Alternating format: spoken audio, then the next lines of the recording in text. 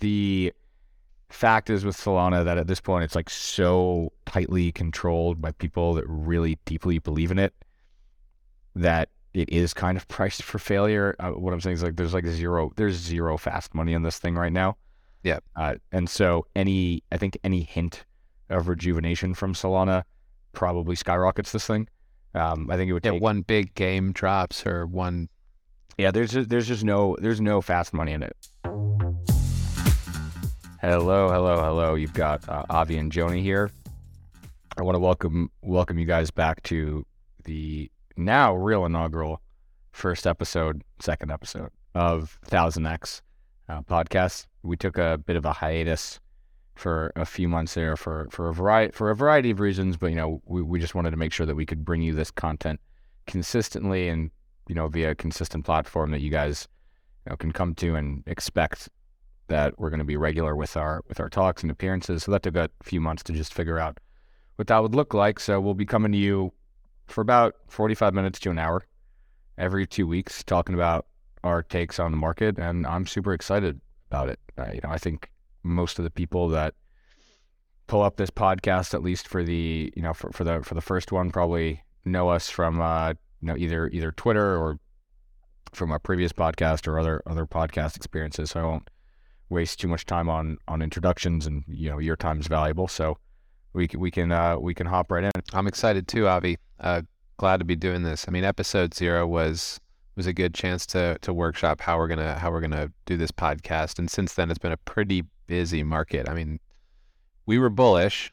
We were right. The price of crypto doubled pretty much over the course of our little hiatus, but now it's off 10-12% in what looks like kind of a scary retracement. And a lot of people in the market are asking themselves, hey, is this just a return to 27, 28K, that range that we had since the banking crisis? Or is this the beginning of a fresh downtrend that's going to, wipe out a lot of wealth? I tend to think the former.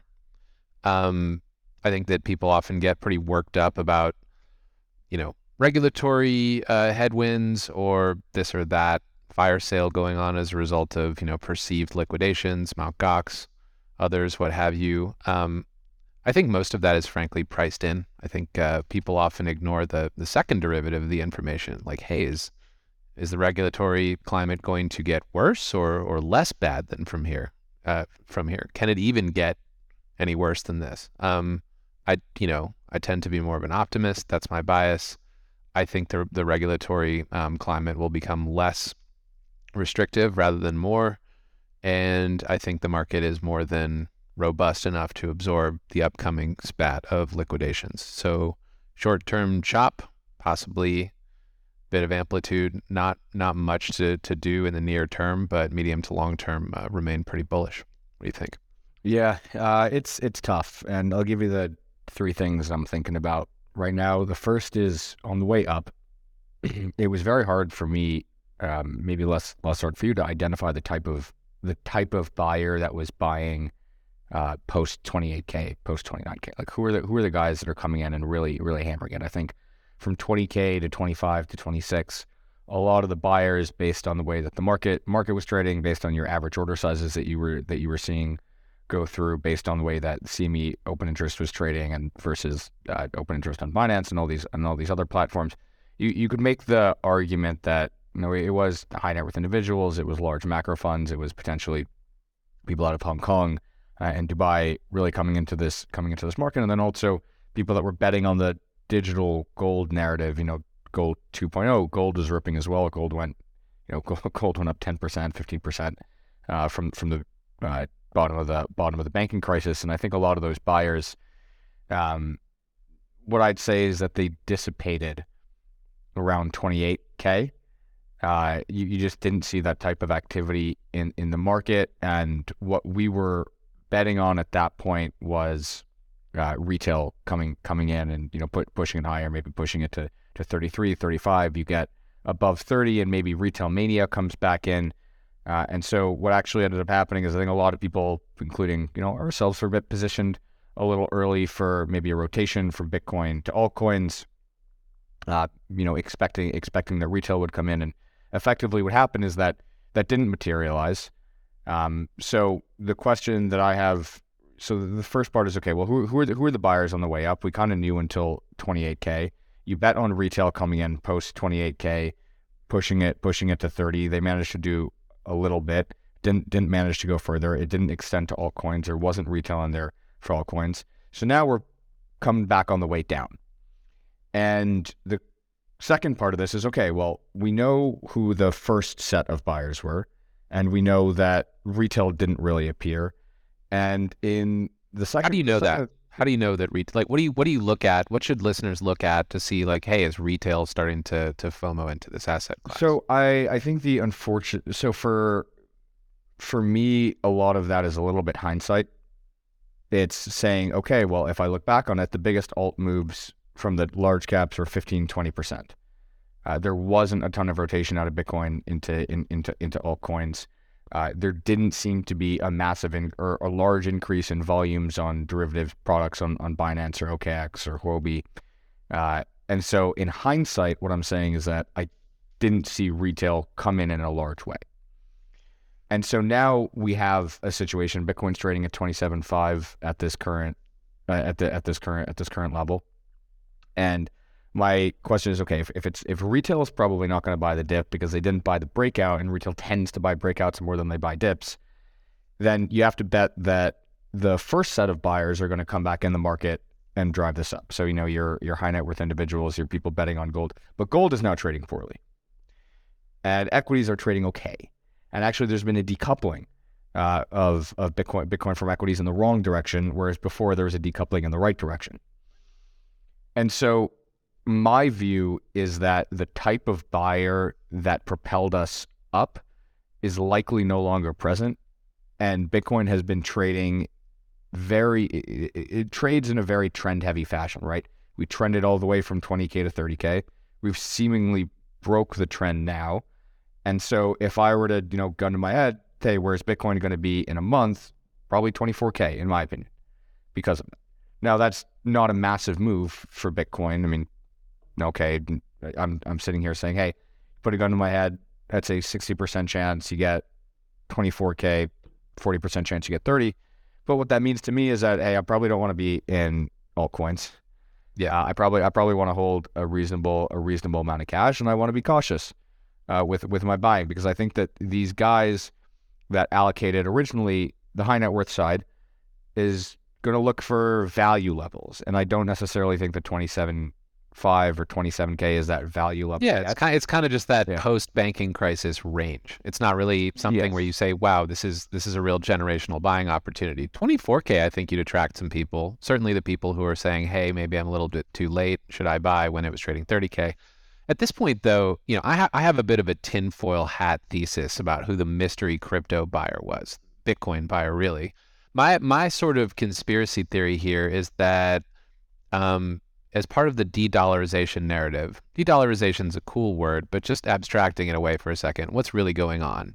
That you have governments like China that hold 10 trillion US dollars worth of US dollar denominated securities and cash equivalents. And they're looking at what happened last year with the Ukraine war and what the US did to, the Treasury effectively did to Russia's US dollar denominated assets, which is, drum roll, they took them, and thinking to themselves, hey, maybe we should let a little bit of this US dollar denominated exposure roll off and reinvest it into other things.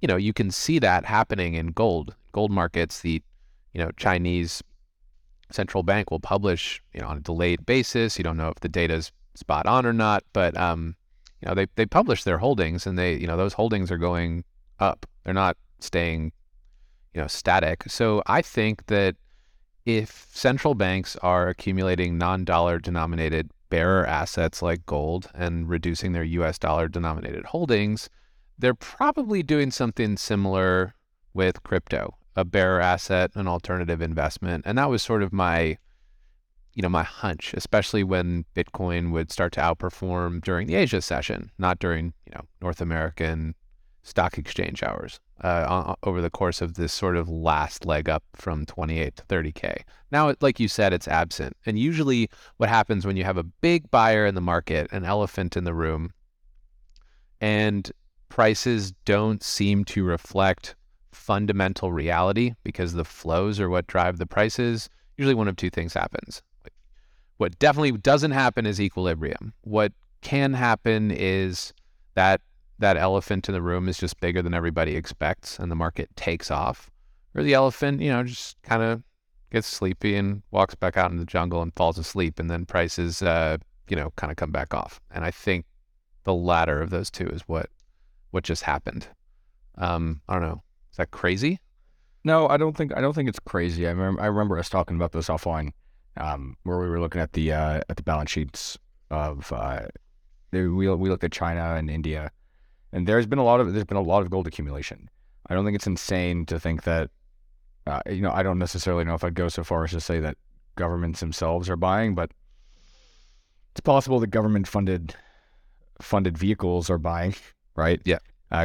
Maybe through a couple of layers, they might be allocating. But what I think is absolutely true is that the banking crisis caused a lot of people in Silicon Valley to buy Bitcoin. It caused a lot of high net worth individuals to buy. I think that it also reinvigorated the narrative for people overseas, and I also think that not necessarily overlooked, because I think it was reported on enough. But the opening of Hong Kong to crypto is very important.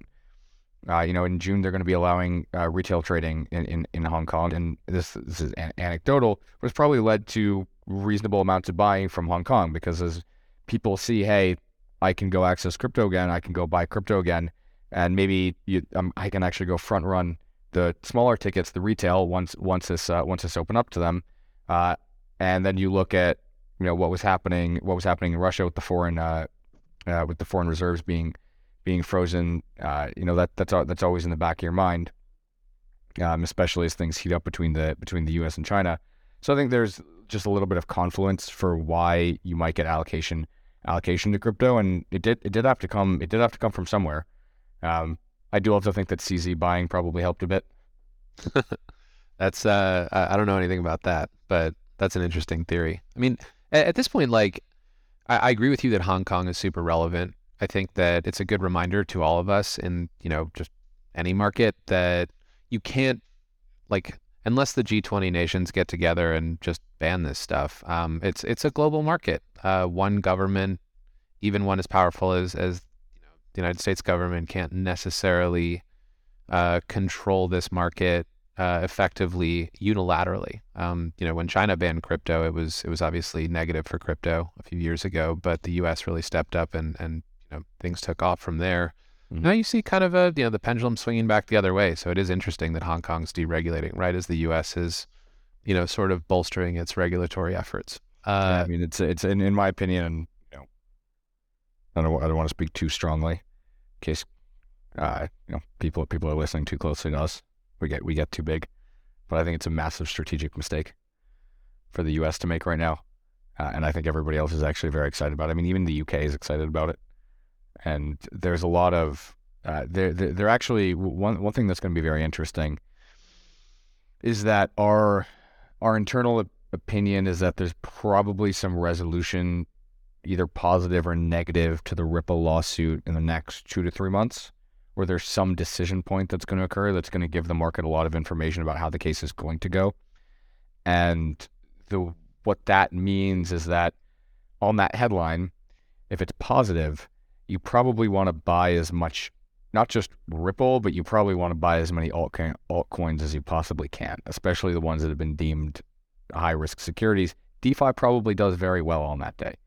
If it's negative, continue holding no altcoins, because you right now you probably shouldn't be holding that many anyway.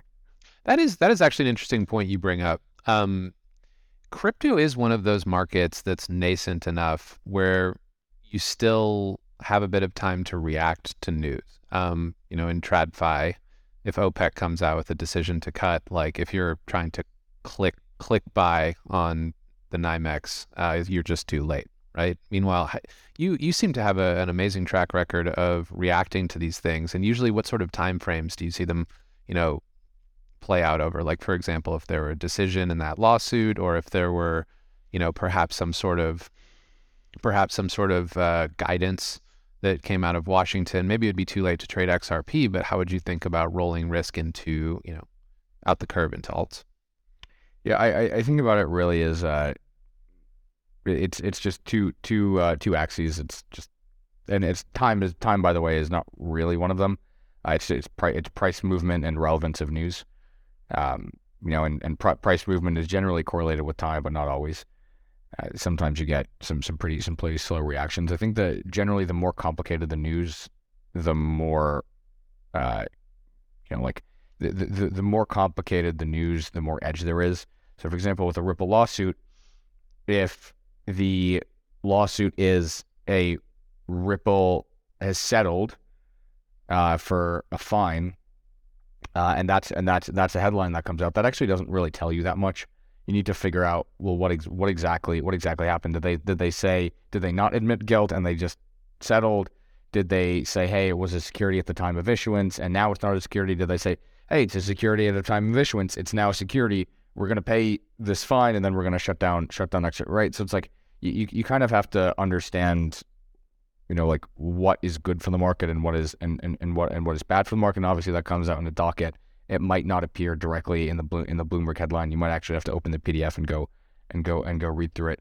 But I've noticed a lot in crypto, and this has generally become better and better over time, just as any market would.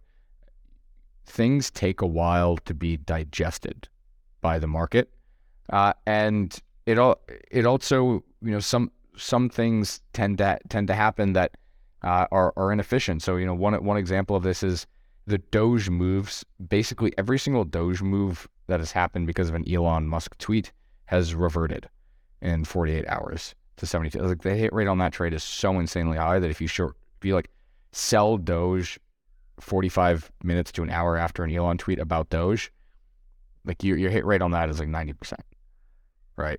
And so you can actually play it from both sides. I mean, I remember one example of this was, if I remember correctly, like a few months ago when the market was ripping, Sand had announced a partnership with Saudi Arabia to invest, in them or in one of the games. I'm forgetting the exact details of the news here, but on the news it went up, like 6 or 7%, but it was on a day where Bitcoin and ETH were ripping. And so when we saw that, we were actually late to the news.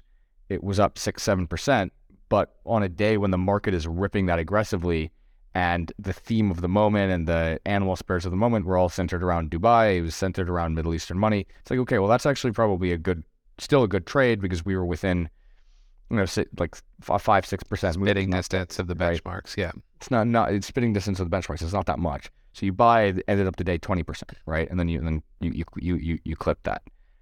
So if that had happened in a market where Bitcoin was up or Bitcoin was down 1%, I'm probably not taking that trade. So you also have to contextualize it within, okay, well, what's happening in the rest of the market? How many people are there staring at this stuff? How much money is there to move around? I'd say that now this market is a market where you need to be very careful with those types of trades, just because of what we were talking about earlier. There doesn't seem to be a lot of trading interest. Yeah, I mean, retail interest is kind of what you have to monitor. I mean, back in the day, there was the Coinbase premium. If Coinbase traded over a bunch of other exchanges, you knew that it was retail buying. Maybe one day we'll get the Hong Kong premium. But maybe listeners should just try and develop some metric for retail-driven strength to use as kind of a barometer for, hey, should I be trying to do these riskier? Should I dip my toes into riskier altcoin trades, or should I just stick to Bitcoin and ETH, stay disciplined, stay patient? And interestingly, to your point, Avi, like, I guess we had, in retrospect, the best opportunity of the year would have been one that I was a little bit too scared to capitalize on in any form of reasonable size, which was the dip buy during the banking crisis, when on-chain activity was going crazy. People were swapping, stables into Bitcoin and ETH because Bitcoin and ETH seemed stabler than the stable coins. And there was clearly this sort of shift in the paradigm from, hey, this is a correlated macro asset, to, hey, this is, this crypto asset thing might actually be fulfilling its promise as a, a banking system alternative. And on that note, people who saw that coming would have had a real opportunity in the benchmarks that didn't play out too quickly to actually react to. And so I think we might have another one of these types of opportunities coming down the pike, possibly as the debt ceiling approaches. And I know crypto people aren't necessarily as focused on this as, if you're a treasuries trader or just a, more of a TradFi participant, but this one seems kind of real. Like it seems like we might. What are you seeing on that side, Jonah? Like what are you seeing with the debt ceiling that worries you? Well, okay, so in 2011, the United States of America got downgraded from AAA, not because of an inability to pay, but because of a potential unwillingness to pay. And that was a big deal. I mean, gold, that was the beginning of a 20 or 30% gold rally. I forget exactly how much, but it was a big one. And a lot of markets tanked, a lot of risk markets. Gold went up. Now, I guess the government technically shut down in December of 2019, I want to say, for 25 or 30 days, and they kept paying back they kept paying back their debt. They were servicing their coupon payments. They were repaying principal of T-bills. They just shut down government services, and basically they subordinated employees of the government and their salaries to servicing their debt. They put the debt holders first. Now we've got a situation where this was over the Donald Trump wall thing. Now I think the vitriol is just as high, if not higher than then. And unlike then, interest rates aren't zero anymore. So you have mom and pop holding money market funds trying to earn 4 or 5%. You have people holding T-bills, billions and billions of dollars worth of short-term securities roll off every month. So if the government were actually to default, if there were to be a standoff in Congress that results in no resolution whatsoever, and the government, Yellen is already using extraordinary measures, to quote her, to just pay back what the government owes right now. If that ends during what's called the X date, sometime in the next month or two with no resolution, then you end up with an unprecedented event in financial history whereby the supposed risk-free rate is no longer risk-free. The United States government will say, hey, we owe you, hey, Mr. Dentist, we owe you $100,000. Sorry, we don't have that for you right now. We got you though. Like, wait a week or two until we figure this out in Congress. Then I think, what do you think gold could do or Bitcoin could do in a scenario like that? It doesn't. It doesn't seem like that many. I mean, maybe I'm just not paying attention to the right places, but it doesn't seem like that many people are worried about this. What is do you have the timelines mapped out in your head as to when you think this would become a real issue? Basically what's going on right now is a T-bill expiring in May yields 3 and change percent, 3.3, 3.4. A T-bill expiring in June yields 4.5 to 4.8%. So you've got 150 basis points of differential in, just yield for government securities with a 1-month differential. So that tells you pretty much all you need to know about trepidation around the date where the United States might potentially default. It was supposed to be late June, early July. Now they've rolled that forward because supposedly tax receipts were underwhelming. But I can't even believe that they're discussing this. And, it's in every major newspaper on the front page. But markets aren't necessarily getting roiled yet because I think we've been through a few of these that have resolved in an okay fashion. Yeah, I mean, I think in that scenario, it'd be interesting to get an exact look at the historical analog of what gold did during that time. But 30% both times it was real. That's big for gold. Okay, you confirm that? Okay, nice. Yeah. I bet that Bitcoin would do quite well in that scenario. Me too. Yeah. And if you look at that, if you look at the correlations between BTC and gold, and then BTC and equities, it's basically flipped over the last month. I mean, is a lot more correlated with gold than it was with equities. So I think if that causes gold to rip, then Bitcoin rips. I think it would probably catalyze a decent amount of high net worth buying. Although I do think that the one thing that I do worry about with Bitcoin is just, and this has been talked about a decent amount, but I think it's important to talk about a little bit more, is the supply side story is still quite large. You have the government sales of Bitcoin, and you have the Mt. Gox sales of Bitcoin that are coming through. So my take on that is that it would be similar to what happened before the banking crisis, where I think what ended up happening is it just pushed up the low of Bitcoin. So I think a lot of new holders came in because they were worried about the banking crisis, and those holders, some percentage of them are going to be converted to long-term holders of this asset and are going to stick in this asset for a while. But that doesn't necessarily mean this thing goes up in a straight line. So I would bet that something similar happens. Like, you probably get a plus 15, plus 20% move from Bitcoin, and then a retracement to higher than where it was before. Maybe a 20 to 30% move, depending on how serious it is and how much gold moves. And then you get some sort of retracement. I think the story of Bitcoin has always been, it really rockets hard when retail gets involved. And so my view is that for the next month or two, potentially 3 to 4 months, we're probably just going to be trading sideways to lower, unless we get like a massive catalyst like this. So I guess what I'm trying to say is, I wouldn't view this as a long-term catalyst to buoy the price of Bitcoin to 40K. I would view it as an opportunity to trade it similar to what the banking crisis was, with an additional benefit of it making Bitcoin better long-term, because it just converts more holders. I think you have a really good perspective on that too. I think you've made a career for yourself, not just being long for the big upswings, but also being nimble and getting in and out as appropriate. I know that my bias is a little bit more to try and just focus on the long term, because that's a framework that you can cling to when things are going badly, when you're staring at a bunch of red numbers. But it is important for everyone, listeners, us included, to just think a little bit more critically about how to lighten up ahead of potential problems and re-add when things look scary, but actually they're constructive. So I guess to that point, our podcast is called 1000X. There is some alt buying out there. Pepe just 1000X'd. What the heck happened there? That's a wild one. Dude, Jonah, I mean, if I knew what was happening there, I've been all on Pepe. Did you buy any? No, I mean, I just saw it and I was like, this thing, what? It was too late. It was alive for like 3 days, and then Pepe the frog was worth $125 million. Yeah, dude, it's insane. I mean, like, I feel like these things. I actually think so. If I were to make a bet, Jonah, I would bet, and this is not financial advice by any means, so please nobody take this as financial advice, but I would bet that Pepe becomes the Shiba of next cycle.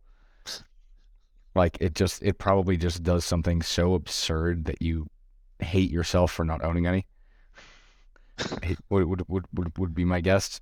But I do think that, like, crypto just tends to do this from time to time, where it'll find one asset, it'll just absolutely pile in that asset, and then people probably forget about it for like 12 months. And then suddenly, like mid-bull cycle, when retail interest comes back, this thing just like pulls like another like 50x, would be my guess as to what it does.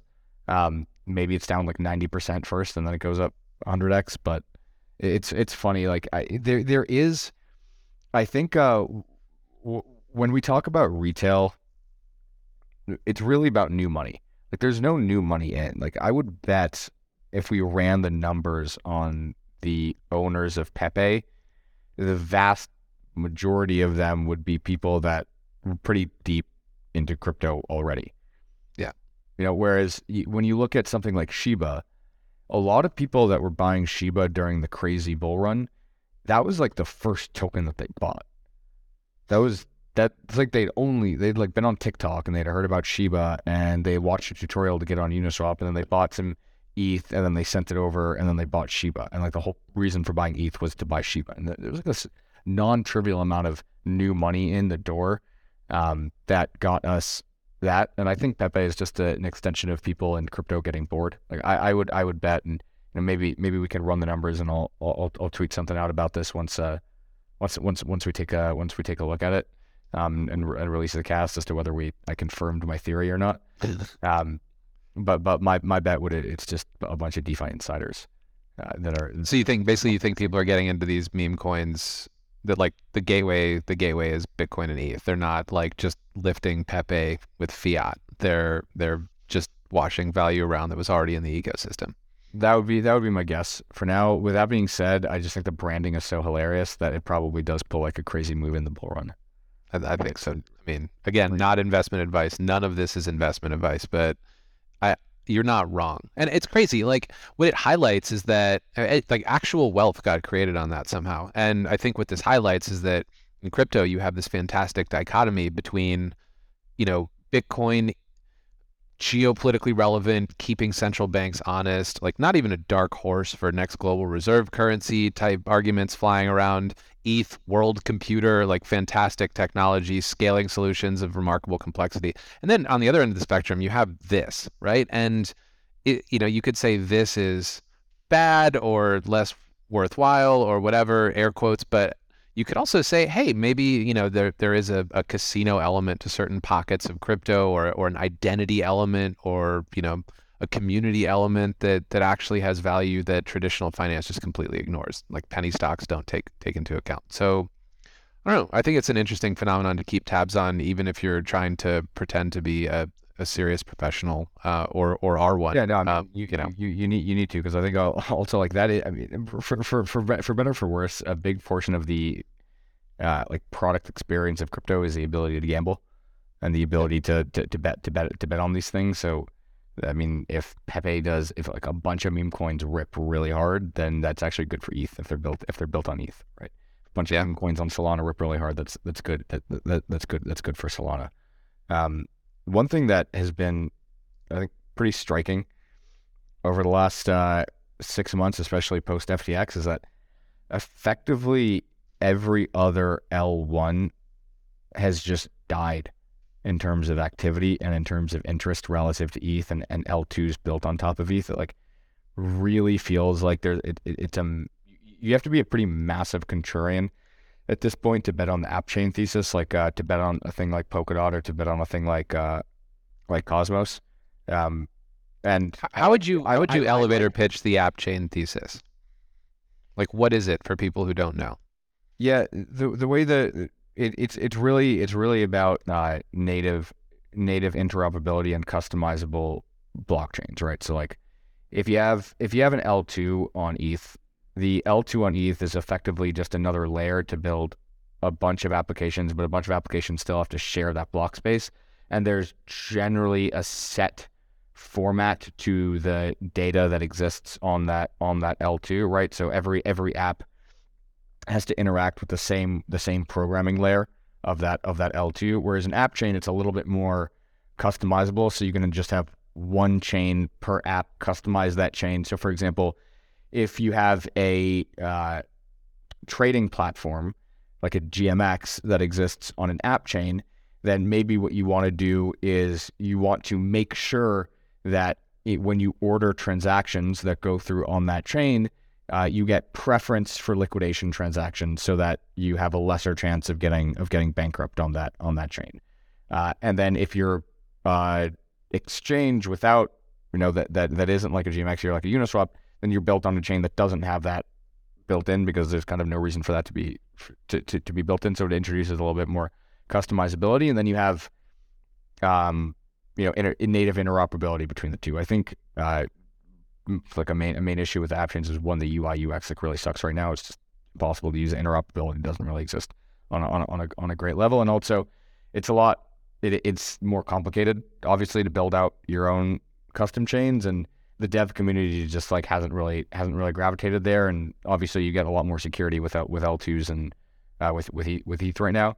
But I mean, I remember even 2 years ago, people were really bullish on the app chain thesis, and maybe maybe my information's outdated here, but at least at a high level, it just seems like people aren't really interested in that anymore. So that's an area that maybe we have to spend some more. I always like being contrarian Yeah, I mean, it is definitely the contrarian moment to bet on alt L1s, app chains, basically scaling solutions or scaled L1s that aren't really in vogue right now. And I guess what happened during this most recent consolidation cycle slash bear market is that I guess the market just kind of asked, who cares? Like, does anyone? You guys have built all these really fast chains, but is there even demand for ETH right now? Um, and like, do we need all this block space? Do we need to invest time and effort building applications on top of these alternative blockchains when, ETH works just fine for the rudimentary things that we want to put on there? And, maybe that was a valid thesis, but maybe the pendulum will swing the other way in the next 6 months. Hard to bet on, though. Very hard to bet on, especially given the decimation in alts. I guess what would you look for as a leading indicator if you wanted to start buying Near, Polkadot, Solana, one of those?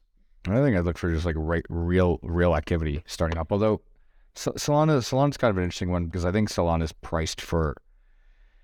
I don't want to say it's like priced as a dead asset because it still is valuable, but the fact is with Solana that at this point it's like so tightly controlled by people that really deeply believe in it that it is kind of priced for failure. What I'm saying is like there's zero fast money in this thing right now. Yeah. And so I think any hint of rejuvenation from Solana probably skyrockets this thing. I think it would take one big game drops or one. Yeah, there's no fast money in it. There's just like no fast money. There are people like Chris Berniski who sit around on Twitter and say, hey, Solana's actually pretty great asset. You have people like Multicoin. I think the only thing that you'd have to really worry about with Solana is the forced selling from FTX. If like that's actually kind of an interesting. And BC unlocks. And yeah, although Solana's mostly unlocked, so it's so it's like maybe like redemptions for Multicoin, but you have but with FTX it's probably going to take a year or so to actually start selling as far as we understand it. I'll go double check with my lawyers and follow that up with a correction if I'm wrong, but that's the latest information that we have. It's going to take a while to actually start selling these assets. So I think for at least a short term, not particularly worried about that. So yeah, I mean it's definitely interesting. I mean Near is like I have no idea what's going on with that thing, man. It's like hard to follow these chains. Sort of died at like a terrible death, in my opinion. I don't understand. Like this was like the greatest thing since sliced bread for a while, and then it just kind of faded into the backdrop fairly quickly. I go back and forth on alt L1s. On the one hand, I think, hey, like Avi says, time to be a contrarian. They've been beaten up to a degree that ETH just hasn't, and I am bullish I do think there will be another bull cycle. So put on a survivable amount of this stuff and just hold on, and put your eggs in a few different baskets. The other side of me just wonders, like, have the existing offerings of L1s, like have their reasons to exist been completely disproven? Have they fallen flat on their promises? Like Solana got taken out by a walking app. Like that was too much for Solana, this like performant, vertically integrated chain to handle. Near, is supposed to be this unbelievable user experience, and then no one just showed up to the party at all. I don't understand. So again, it's kind of like $30,000 Bitcoin. Didn't understand that. That doesn't feel like a stable equilibrium. These things are either going to go up a lot or down a lot, but they're certainly not just going to kind of float around in a correlated way with ETH and trade 1-to-1. Yeah, I agree. I think the issue is that like all activity has just migrated away, and so these things are floating around with these pretty inflated valuations and are trying to, I think, work hard on the BD standpoint. I think what it takes for these things to really take off at this point is it seems like they've lost the organic war. What do I mean by that? It seems like they've lost the ability to organically attract developers in crypto to go build on their platforms and go organically attract retail. So it's like these guys are going to have to just like win big accounts. So for example, like Amazon NFT platform I don't know who they're built on, but whoever they're built on, unless it's their own custom chain, probably does very well, right? So I think it's things like that. Like, what if Snapchat decides to go launch a chain and they go partner with one of the top L1s that isn't Ethereum? Well, that probably brings a lot of users to that chain. So what I'm saying is that the winners of the L1 are probably not going to be from massive organic growth at this point. As far as I see it, it's probably going to be from a top-down heavy approach, just because the organic BizDev growth is, it's just going to be BizDev, because the organic growth is just totally all on ETH and L2s. And BizDev is harder when there is a massive regulatory headwind that kind of targets your gateways, your on-ramps and off-ramps between fiat and crypto. Definitely makes it scarier for Web 2 companies to dabble. So how's your day? Yeah, it's been nice. Traded some crypto. That's good. Here, let me ask you a question. I actually didn't look at the markets a lot today. I mean, I always look at the markets like 2 to 3 hours a day. That was today, but I actually did manage to take some time off this weekend and a little bit this evening. It's Avi's birthday. I'm an old man. I'm an old man now. Have a few more of those and you'll catch up with me. It's pretty exciting. Oh, I hope I never catch up with you, Jonah. No, I'm joking. So yeah, basically, I think it's good to take a little break from markets sometimes. Like, crypto is just too much. Like, at least oil would give me my weekends. This is nonstop, so you kind of have to self-impose a little bit of a break. Otherwise, lose your mind. I agree. I think crypto is also one of those things that just totally trashes your dopamine, right? Because you're Elaborate. You're just constantly getting dopamine from something. You're either getting dopamine from prices doing what you want them to do, or you're feeling pain from them not doing what you want them to do. And then you're also constantly getting pinged, or you're constantly on Twitter, or you're constantly talking to somebody about it. It's just like this overwhelming presence in your life that I think it can make it hard to step back out and look at the big picture unless you force yourself to go take those breaks. Yeah, totally agree. Even 24 hours is enough in my experience. Just like sit there with your own thoughts for 10, 15 minutes. Take a walk and go outside. Because you know how many people I know that just don't do that? That just don't give themselves any silence at all. Like, at any point during the day, they're listening to music, or they're looking at TradingView, or they're on Telegram, or they're on Twitter. It's like, anyway. I agree. I mean, like, this is not a self-help podcast, so maybe it should be. I mean, the thing about it is, like, in traditional finance, 15, 16 years ago, like, cell phones were not a constant interruption. There was no Slack. Bloomberg messaging was pretty much the most real-time form of markets communication.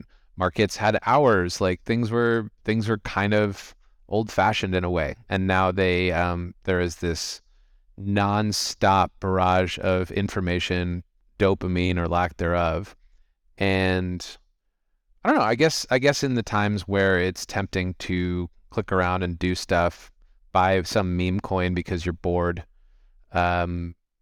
Ultimately, if I find myself getting too caught up in that little vortex of Discord, I feel like it's time to step back and just cling to a medium or long-term thesis and try to do less. At least that's how I end up avoiding problems. Yeah, I think that's I think that's actually a very, very fair approach in the market. I also know you've been you every now and then you do keep Shabbat. Yep, that's right. Heard you do the same. Every now and then. Bertie told me. Man, so what else is going on in the markets today? I think you've got a little bit of like if you're in crypto, your long-term thesis has to be that there's some kind of financial relevance to this asset that's going to exceed just gambling, right? And I think that when you see things like the 10.2% or 10.1% inflation print in the UK, you see what's going on in Argentina or Lebanon.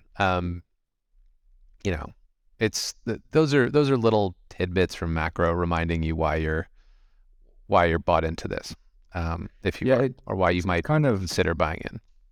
I think there are two things that have really, and the second one's a little bit more new. But the first part is, on the monetary side, there's been just a tremendous amount of strife over the last year or two in the macro worlds and in places that you mentioned, and that really brings to light why Bitcoin is so valuable. I think on the second point, there's the rise of AI and all these deep fakes, these like crazy. I don't know if you saw the song that was like produced by AI that was a Drake copy. It sounded exactly like him. There's going to be so much insane content out there that you're just not going to know if it's real or not. And that verification, that like true verification of are you a real human or not? Is this content that is produced by a real human? Is Ron DeSantis actually saying that, or was he faked? It was anyway. I'm not getting politics, but you get what I'm saying, right? It's that I actually think can be solved for in some ways by crypto, right? Just any time you want, hey, prove that you produce this video, do it the same way that you prove that you own an address with a digital signature. That's a fantastic point. There is an immutability. I mean, obviously, I'm sure we'll find a day when AutoGPT starts launching random blockchains thousands per hour. But I mean, in terms of the chains that have relevance today, they are immutable. You can prove that something happened with a timestamp and a settlement. That's a great point, Avi. So I think those are the like overarching themes to maybe wrap up with is those are the two most interesting things that I'm seeing right now in the crypto world. And to recap on markets, just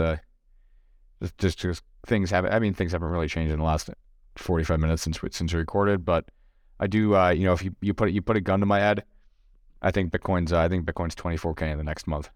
Gun to your head, Jonah. 24 or 30? 24. Okay, we're on the same page. Not investment advice, of course. None of this is. Crypto's risky, but what a sobering thought from a long-term crypto bull. Just another reminder to sort of stay safe out there and be disciplined, not go crazy with risk. To all our listeners, stay safe and have a good day, evening, night. Enjoy yourself wherever you are out there. Thanks for listening.